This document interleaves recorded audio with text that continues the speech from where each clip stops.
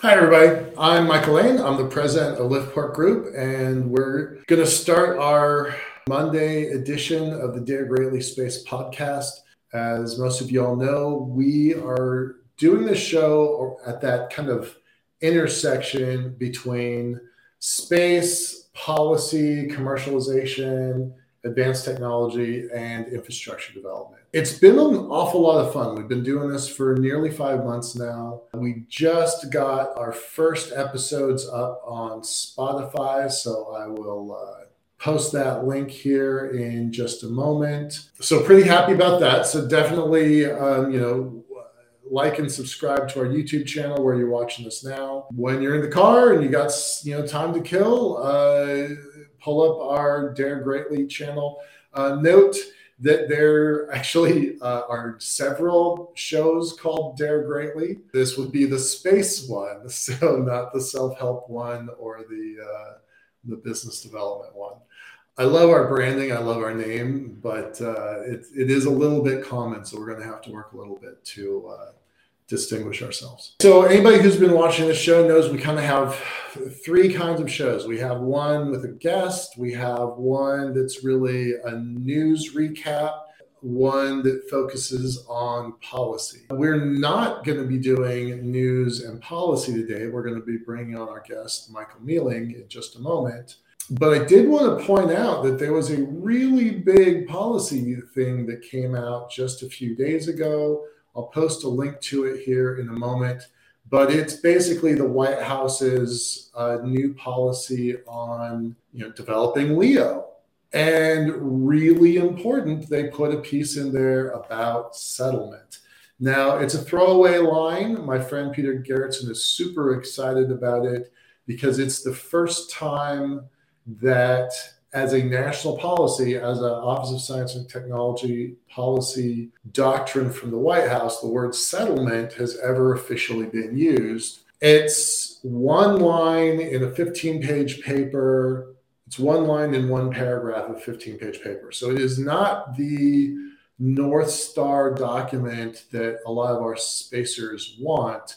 But that it exists at all is a very good sign and a step in the right direction. So I'll post those links in just a moment. But Sam, retype that because I just enabled the chat, so he can't see that. Michael, he says, yay, Michael Mealing. So you got fans, buddy. We're going to bring on Michael Mealing and talk about money and space and that intersection. So let me bring you over here, sir. Michael, great to see you. Thanks for being part of our show today. Yep, good to see you again, Michael. I have had Michael Mealing on this show, not on this show, different iterations. So this is a kind of a new show. It's only been running for about 5 months. But Michael Mealing has been a part of many of our Blue Water Week, Conversations for the Future, many of our shows over the last 3 years. And I have known Michael for 20 years. Mealing is my second oldest space friend. And it's funny because I met Tom Olson in the morning and I met you in the afternoon 20 years ago in Colorado at the Mars Society conference. So we've been friends for a long time. So it's great to see you kind of growing and changing and kind of becoming the person you always wanted to be and enabling this space infrastructure. So and growing rounder too. COVID did that to all of us, man. Yeah. Give us your background. How did you become, rather than me reading a boring bio, how did you become a spacer? How did you get to your current position? We're going to talk about your current role later. So really, I want to hear the pioneering roles that you've had because they're pretty interesting. So yeah, my name is Michael Mealing. I am a space nerd. It's been about 10 minutes since my last Twitter stream on space. I've tried going down the 12-step program, but I give up after the first step. I got started in this business when I got tired of working on the internet after the dot-com bubble popped. I was involved very early in the internet before most people knew what it was. Back in '89, ended up working for a company called VeriSign, which ran the root of the internet in DNS. Did that for a while. Saw the dot-com bubble pop. Tried my first startup. It was a boring internet-enabled supply chain management thing. Screwed it up royally. Did all of the things that I tell entrepreneurs these days not to do. Don't fall in love with your technology, talk to your customers. I didn't do any of those. Got married right around that time. Ended up having a heart attack when I was 33. This was in 2002.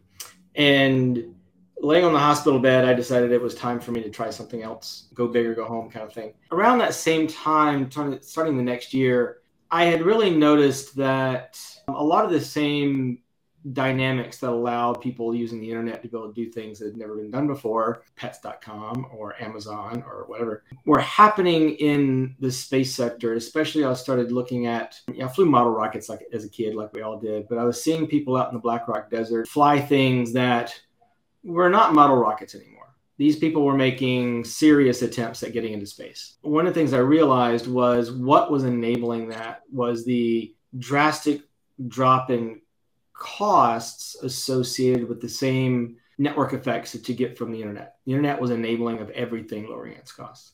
And so I started paying attention to it and realized that there was something here. The things going in the pointy ends were getting cheaper. The rockets themselves, if you applied commercial principles to it, were getting cheaper. Just started blogging about that, an old blog that I ran at the time called Rocket Forge. But one of the things I was kvetching about was the fact that nobody was actually looking at these things as businesses. It was very much the same mistake that I made in my first startup by falling in love with the technology and not with the actual customer problem. And I was basically bitching and moaning about this for about a year and a half, 2 years, when David Maston, founder of Maston Space Systems, basically called me out on an email and said, "You keep bitching about this stuff. I need a CFO. Would you mind come joining the team and help us actually sell this stuff?" And that's when I joined Maston. That was in 2004. Let me interrupt. We had Sean Mahoney on the show just about a month and a half ago. So Sean was a contractor for us. It was a small team. And Sean is now executive director and chairman of the board of the Space Frontier Foundation, on which I'm the board. So yes, it's a small world. You keep hanging out with the same people over and over again. I left Maston in 2010 when I was doing my MBA. Talk a little bit more about Maston, because that's a pretty significant part of that story. I don't want to derail you, but I want to hear that. No. We were delusional. We thought it was going to be easier than it was. We were really trying. Part of us were trying to build a suborbital launch vehicle to take advantage of some of the hype going on at the time about testing. I was really actually interested in bringing suborbital launch to the K through 12 community. We really did vertical takeoff, vertical landing. Us and Armadillo were kind of the pioneers of that. Yeah. We were the first ever in-air relight of a VTVL. And every time, even now when I watch that video on YouTube, my heart jumps because it goes up and then it just shuts off. You're like, oh no, it's going to crash. And then it falls out of the sky and then it re-engages the engine, relights. I mean, it was shut off. Yeah. Relights, regains control, and lands normally. Normally, that is the new normal as of that point. Yeah. Right. Prior to that, it never happened. There is a legend that next time I meet Elon face to face, I'm going to ask him. It was that video and us doing that kind of prompted him to re-examine the idea of vertical landing. We ended up winning the Northrop Grumman Lunar Lander Challenge, which is about 1.1 million. One of the things that nobody thought was a determining factor on winning that was landing accuracy. But both us and Armadillo were really doing it head to head. And what ended up determining who won was our landing accuracy. That was a lot of fun. After that, Maston had some challenges, as everybody did, because the market still wasn't ready yet. Way too early. That seems to be a theme in my career. Anyway, did that, left Maston, tried to do a couple more internet startups. Still have 2 of them that if I had the money, I would do them over again. I got sucked into being the CTO role at a small technology venture capital fund in Atlanta, where I lived at the time. This was 2014. I was there 14, 15, and 16. I was helping run the back office, so knowing how to run a venture fund. Right. But I was also doing a lot of technical due diligence. And this was about the time you started seeing Planetary Resources, a few of these other companies starting to come out. SpaceX was starting to indicate what it could eventually do. And my general partner at the time, in the venture capital fund, the general partner is kind of the boss. They're the ones that get to make the investment decisions and the ones that are ultimately liable for the limited liability partnerships. He wanted to make some space investments. So I went out and looked at PRI and a few others. He wanted to invest in Vector. I went out to PRI and I okay, there is a business here, but it's not going to be one that pays out for 20 plus years. And in venture capital, your venture capital funds are generally 10 years. So he was selling a 10-year fund to people that were in their 70s. And there's no way that they were going to be alive when PRI exited. And it just didn't fit the 10-year thesis. And I'm like, you should not do this deal. And you should not do the Vector deal. He did the PRI deal anyway. PRI then probably about 2 years later.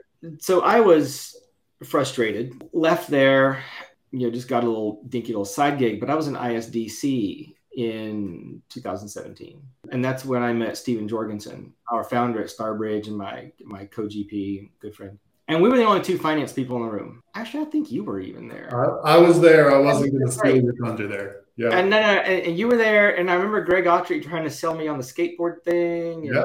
Charles Miller was there before he built Lynx. That ISCC, let's talk about that. International Space Development Conference. It's run by the National Space Society.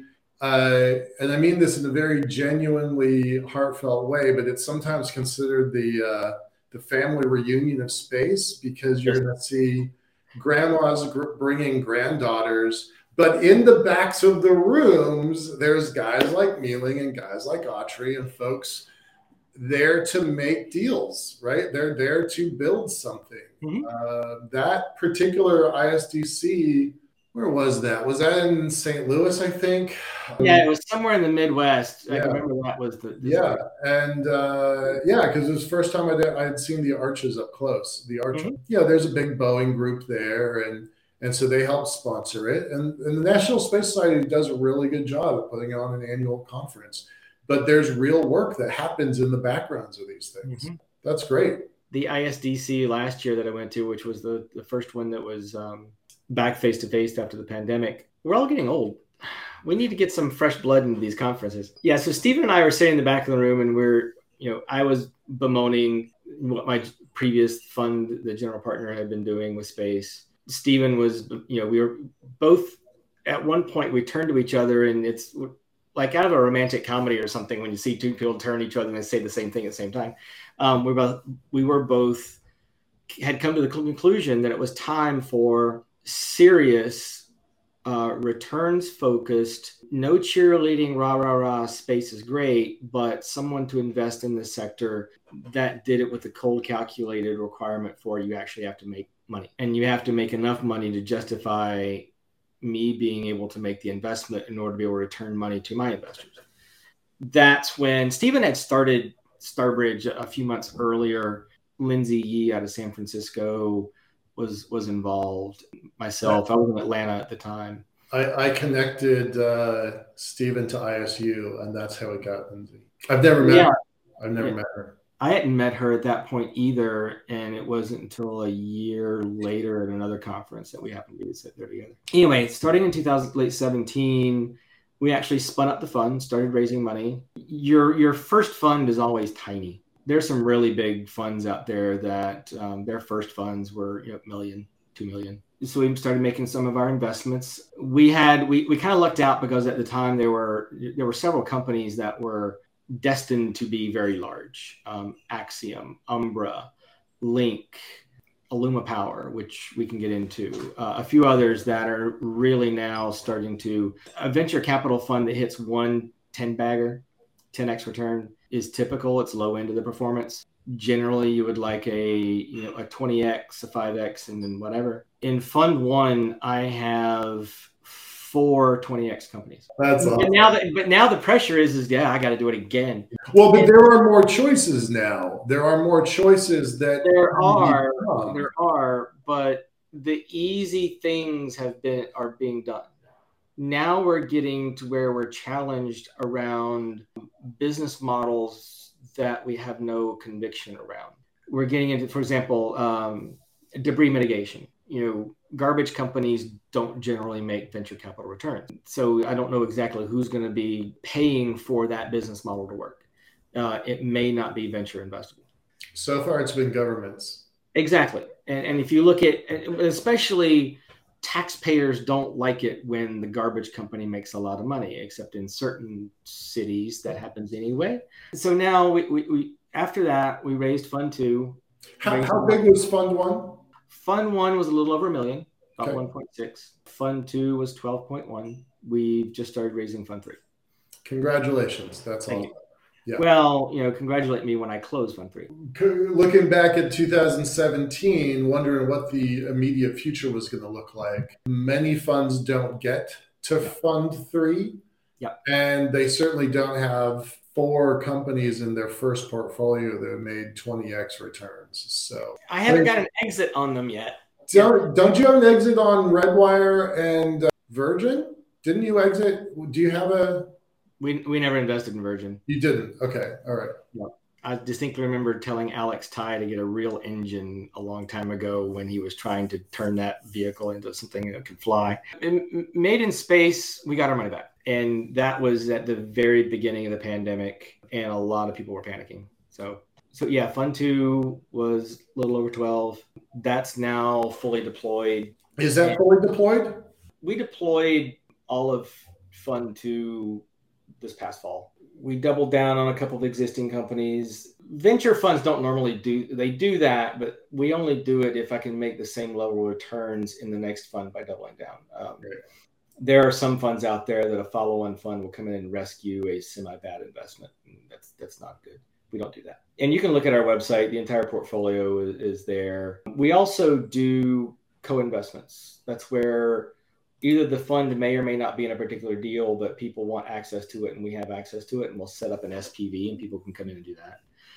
We did that with SpaceX. One of the things about our thesis is we do take a bit more of an expansive view of what we consider space. One of our investments was a company called Oros Apparel. You can actually find them online. Their outerwear clothing is great. They licensed a polymer-based aerogel technology from NASA. Their first line of clothing had that material in it, but they since then have been able to turn that into a textile that can be woven. So it's a weavable aerogel. Now they're doubling down on the clothing, but they've also, for example, got a recent contract with DoD to replace the tent material in all the Army's tents, because of the insulative aspects. But also, if you think about it, it's not just insulation, it's also infrared camouflage. But if you look at a space application, this is an exact material you would like to be able to put in spacesuits to be able to give you thermal protection. We're in a company called Cosmic Shielding Corporation, which does the same thing, but for radiation. We like things that have terrestrial and space applications. That way, you've got multiple different revenue sources. Right. So we do a lot of material science. We like human spaceflight, especially it recently. There was a phenomenon that was happening in human spaceflight. I'm not going to use the tourism word. What happened was, prior to Crew Dragon, Russia would fly you, but Space Adventures was having a really hard time getting anybody to bite. The price had gone up a little bit. I didn't realize this until I actually got to sit in a Soyuz trainer at Johnson Space Center one time. Oh, you're so tight. Your knees are around your chin. You can't move. It's terrible. I was only 215. I'm 6'4". I was only 215 at the time. You could not fit in that thing. I could not fit in it. Right. I'm just going to die. Like, right. No, it's impossible. But then Crew Dragon came out and it looked like a real freaking spaceship. Right. Then they showed the spacesuits and the astronauts walking out. Like, you walk into any bar in any city with a spaceport in it, and that suit will get you laid. and that's what it was. We finally had somebody that brought a sense of style and branding. It made the experience worth having. And that's when, you're talking to my friends at Axiom, that's when the sales went through the roof. I mean, well, not through the roof. They actually started closing sales. Yeah. Through the roof would be, a couple thousand people a year going. Right. Yeah. And we're not going to do that until the price gets down between 10 and 20 million. But that's where it happened. And so we've been paying a lot of attention to that and enabling it. We were in a stem cell-based meat company. They recently folded, couldn't get through the pandemic, and really the downturn at the end of last year. Because if you're going to have a large number of people living in space, you are not going to replicate the livestock supply chain. Right. Much to any fan of the Muppet Show, we're not going to have pigs in space. You're going to, if you want a burger, you're going to grow it in a vat. Right. And so that's where that came from. So we look at all of the aspects of the space industry, and that partially comes from something that we do at Starbridge. A lot of venture capital funds, and I used to say I hated the idea of an integrated space plan, but I now built one. Right. There's a lot of stories about that integrated space plan. Here, copy that into the right chat for me. A lot of venture capital funds out there, and even the one that I worked for previously, you really are you're not a passive investor. You actually choose which investments you want to make. You are simply responding to the companies that come to you. It's very rare to find a venture capital fund that goes out and seeks companies and works to cause companies to come into existence. Right. And we, on the other hand, spent some time really gaming out what the next 30 plus years of the space sectors will look like. And when you look on the integrated space plan, you'll see there's a certain color, a gold color for a block. Those are gaps. Those are things that do not exist, that need to exist for other things to be able to utilize them and go forward. This is where we identified the Starship Singularity. We put in there like, I don't see anybody building anything past that utilizes it. And no one's talking about it. And we went out and asked and nobody did. We identified that. And so it really helps us understand where the industry is going to go. And the reason we do that, you'll hear the phrase that most venture capital funds are 10 years. And I'm looking for getting a 10x exit within the 10 years. At 10x is the floor. What you really want is 20. But when you think about it, in order to be able to get any kind of exit, usually in year 5, 6, 7 of your fund, someone else has to want to buy that from you. And so they have to realize a return on that investment. And generally that is also in a 5 to 7 year horizon when they want to be able to realize the gains for what they just purchased, whether it's the stock market or an acquisition or a PE firm or whatever. And so when we invest, we're not looking at the market in 5, 6, 7 years. We're looking at what the market is going to be in 15 years in the future. And so that's why I pay a lot of attention to not what's going on right now. That's why I spend a lot of time on the Hill looking at what can I do from a policy standpoint that enables a future that means I have things to invest in. Because if I'm still limited to nothing but Earth observation and comms, I start running out of things to invest in about 15 years. Whether it's Link and Starlink and everything else, everybody has coverage. We now have ubiquitous high-speed communications from everything to everything. Great. There's only so much you can do there. Yeah, so that's why we're currently not investing in things beyond geo because I can't figure out the business models. But I'm doing a lot of work to try and make sure that they happen because I don't intend on retiring and I don't want to have to go work at McDonald's. Good plan. Good plan. This third fund that you're building, how big is it? And about how long does it take to raise that? We're targeting 125 million. Jesus, 10 times what you just finished. Which the one we just finished was 10 times larger than the one before that. We're going exponential, baby. Excellent. But really what it was is that was how much pro rata and allocation we left on the table and couldn't take advantage of from funds 1 and 2. Okay. So if I'd had the money, I could have deployed every bit of it. Yeah, I'm sure you could have. So that's why we went with that particular number. Any more than that, and I'm afraid I might start making stupid decisions in order to get the money deployed. Let's just spend just 3 minutes short. What are the mechanics of being a VC? Sure. You're the general. You and Steven are the general partners, and you've got X number of limited partners. They're going to put in. I'm going to make up numbers. This is not you telling. You can correct me if you like, but I'm doing a generic one, right? You have general partners that put in $250,000, $1 million at a time.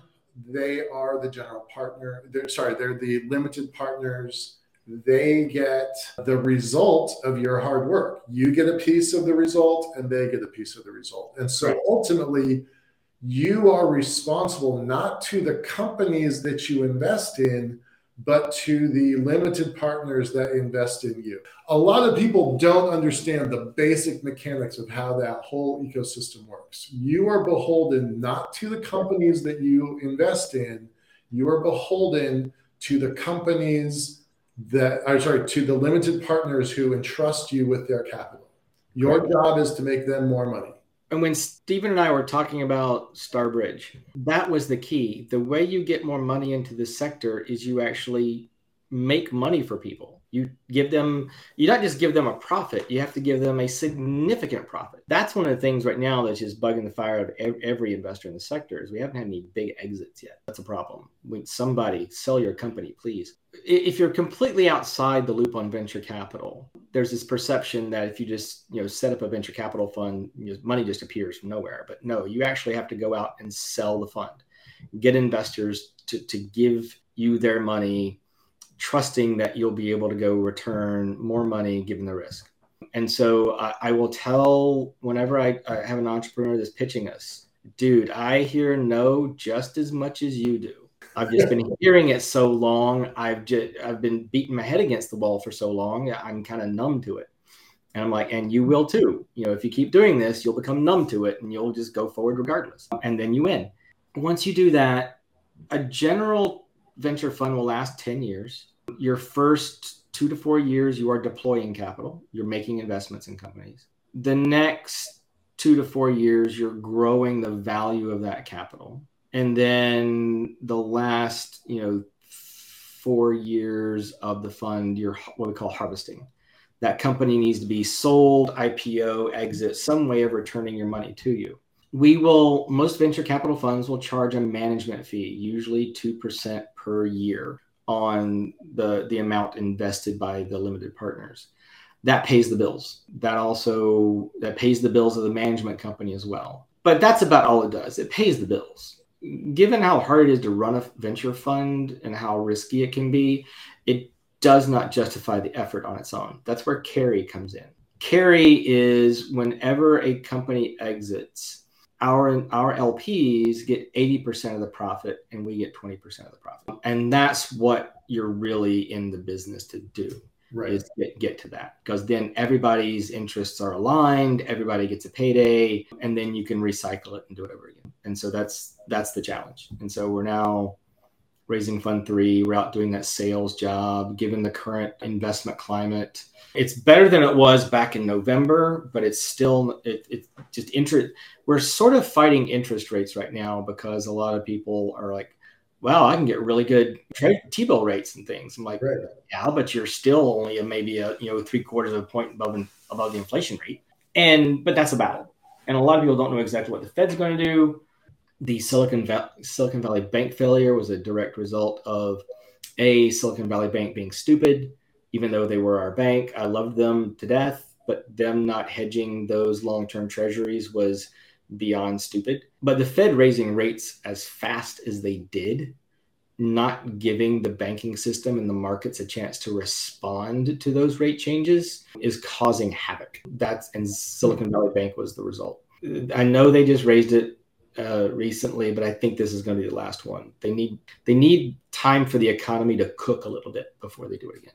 Oh, that's cool. That's why we have folks like you on the show in the first place. And for startups out there, access to debt is going to get harder, but sometimes it's easier to get debt financing. You're just going to pay for it. It's not going to be as cheap as it used to be, but it's definitely cheaper than giving up equity. You've got roughly a portfolio of 25 companies, roughly. Mm-hmm. There's thousands of space companies now. Are you only investing in the United States, or are you going abroad now?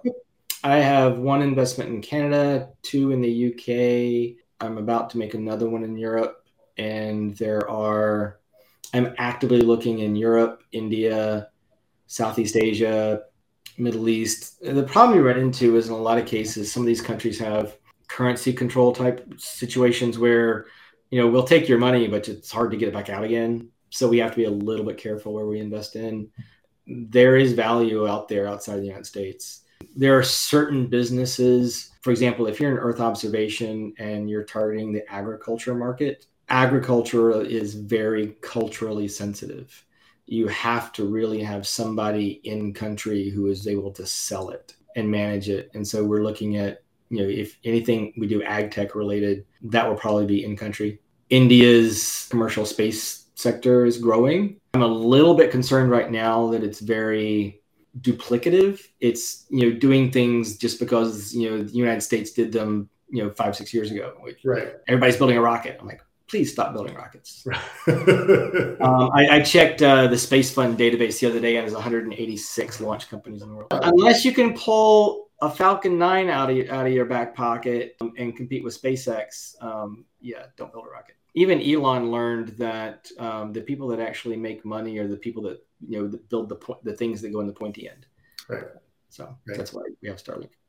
Well, but that's the value chain, right?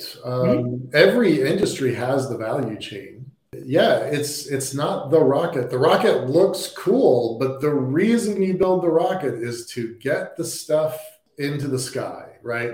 And it's the things that go into the sky that have month over month over month over month revenues, right? The launch is once and done, or if you've got reusability, that's fine. Maybe you can launch it 15 times, but at the end of the day, it's the assets in the sky that are generating all the cash flow. That's what's giving us the $500 billion economies. So, So that I tell people, we really like applications, not components. A rocket is a component. Interesting. I had not heard that nuance before. I like applications, not components. Yeah, see, I like hardware. I don't. I mean, if all you're building is hardware, yeah. If you're building an application that needs a hardware component, but you're building an application, sure. But like reaction wheels and star trackers and IMUs, no, the margins are so tight on those things. They're commodities. And a lot of the, even once you get to the point where a constellation of anything is really over about 50 spacecraft, there's a tremendous pricing pressure to bring all that stuff in-house. And that's what a lot of them do. The bigger constellations, they built their own star trackers. They built their own reaction wheels. Elon Musk and Ford proved that if you vertically integrate, you make a more efficient system. So I know, but that's not rocket science. We knew that already. I mean, why? I mean, Amazon, they vertically integrated. Duh. I see Doug asking the question: to what extent do the settler and tourist passengers on Starship represent our customers? So there's two ways to answer that. The first is my customers. In terms of whether or not they could be limited partners, potentially yes. Right now, flying to space is expensive. And that does mean that anybody that can afford a ticket is probably an investor class, venture capital class investor. And so, yeah, I would totally hit them up.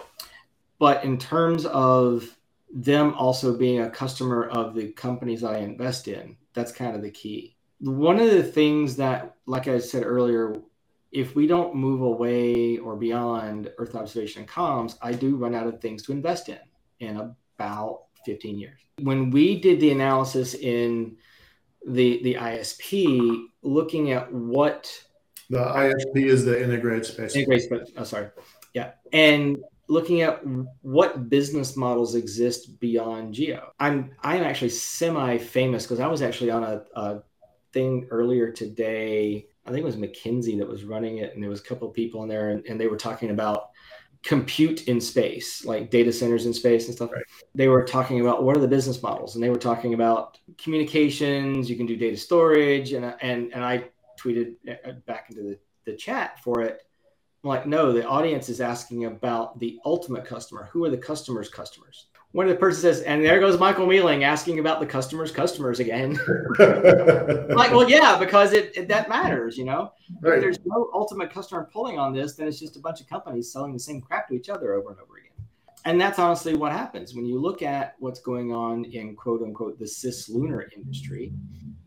I mean, I'm the former president of the Moon Society. I would love for this stuff to work, but it literally is about 5 or 6 companies selling the same damn kilogram of water to each other over and over again. It's not what we mean by a circular economy. That's because there's no customer. All the customers right now for anything are on the ground. Casey Handmer and a few others, we've talked about resources in space for use in space versus resources in space for use on Earth. Resources in space for use on Earth don't make economic sense because you're trying to compete against an already highly optimized supply chain.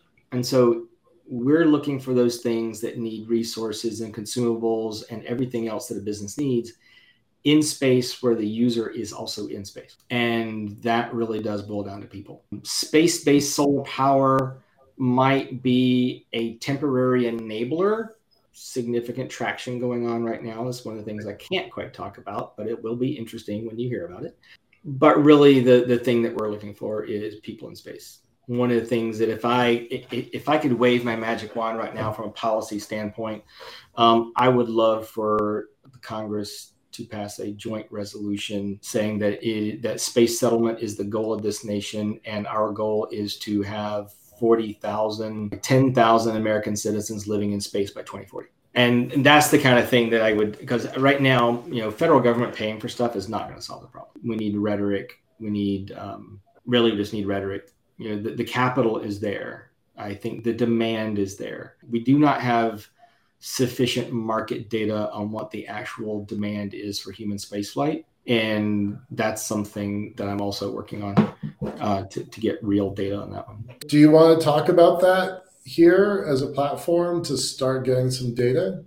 The problem is that the website's currently kind of borked. I'll do that on another time. Okay, all right. And I'm also in the middle of writing the proposal to get some money into it to be able to take it full time and take it global. But yeah, that's a problem. Yeah, this is where we spend a lot of time. This is what bothers me as running Starbridge is, as an industry, somebody needs to be able to pick their head up and look forward and make sure that we're setting the stage for what comes next. Because you are going to have a magic wand in the tune of $125 million,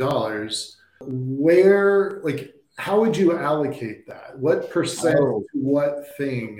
Because you do kind of have a magic wand, right? I mean, and that's a really good point. That's something that we talk about. When you end up in a capital constrained environment, capital becomes becomes a significant determiner of success. Because if you're the only one that can get an investment, no one else can, you are the only one that survives. Right. And you get the market to yourself.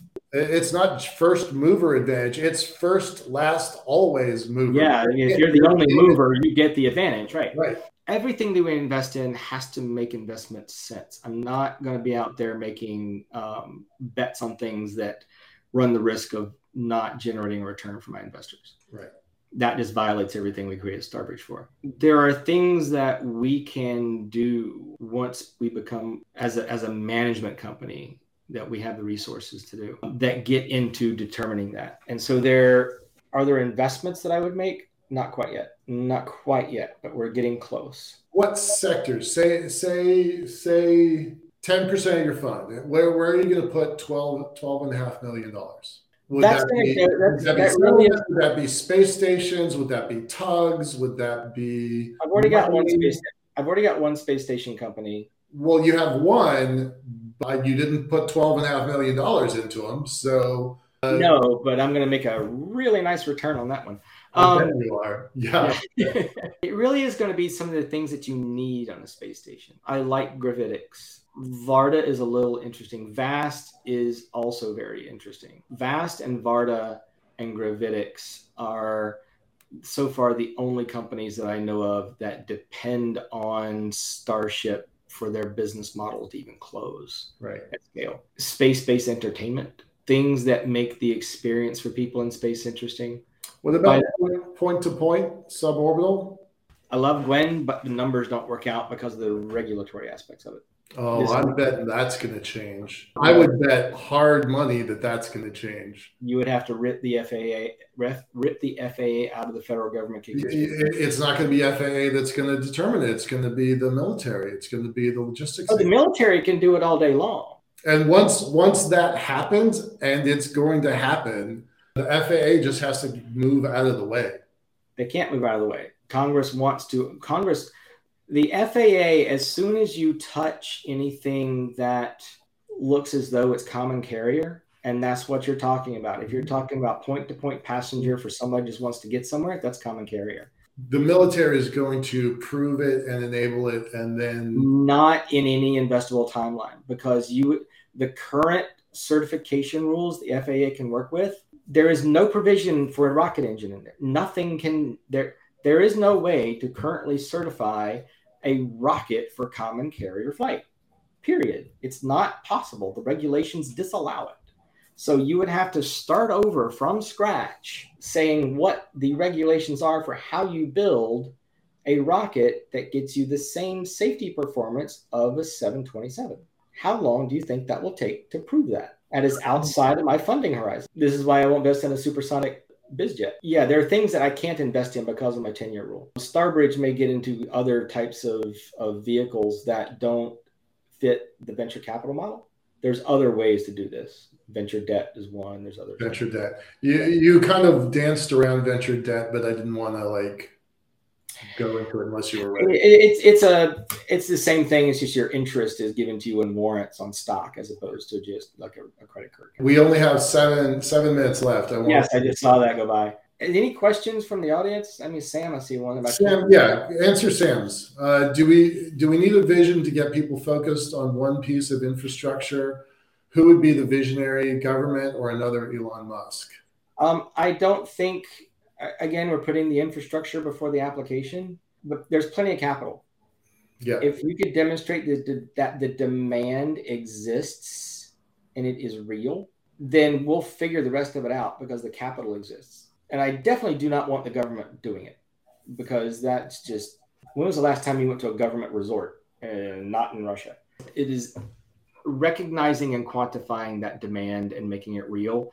And I think one of the key things is the federal government standing up and going, this is a good thing. Because right now, I don't know if it's some kind of secret or whatever, but no one in the federal government mentions Dear Moon, mentions Polaris Dawn, mentions the fact that, before Artemis 2 flies 4 astronauts around the moon, an artist from Japan will fly a bunch of art nerds around the moon. That's the sea change that I'm hoping will happen, because then the demand will be known.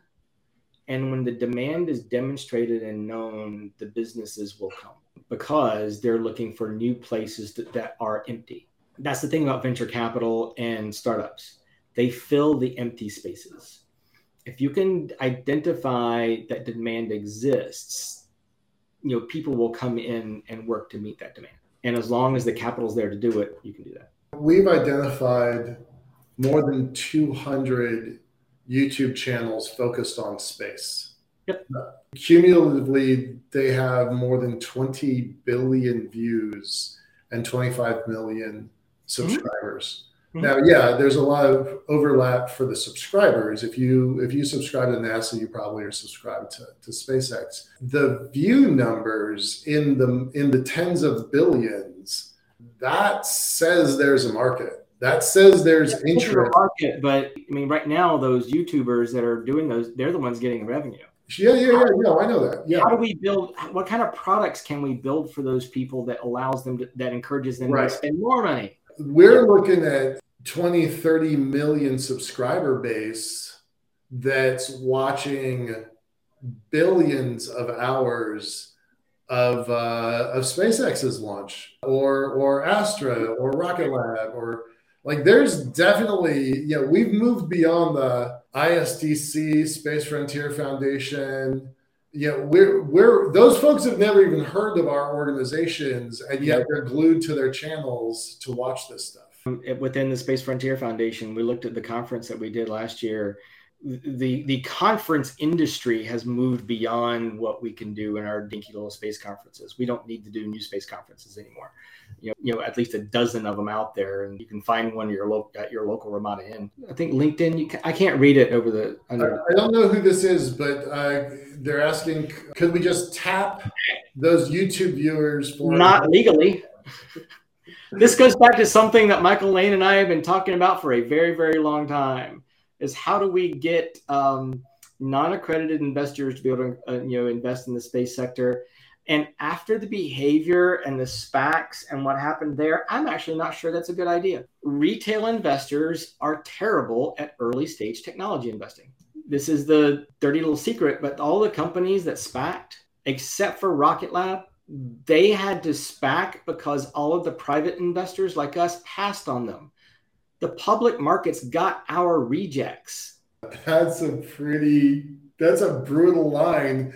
I have to say we have to end on that line. The public company got the pros rejects.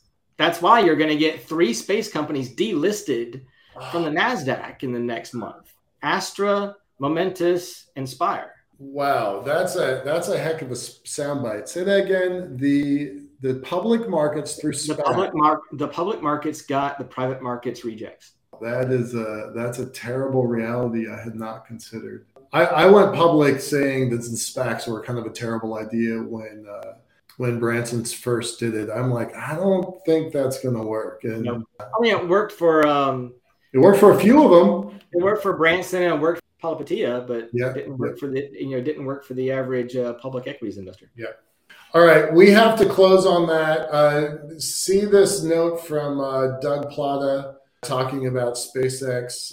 Just 1 minute response. Elon's goal is to have a fleet of 1,000 starships by 2030. Per seat prices will be much lower than what investment class individuals can afford. Yeah, I definitely agree. That's what we're waiting on.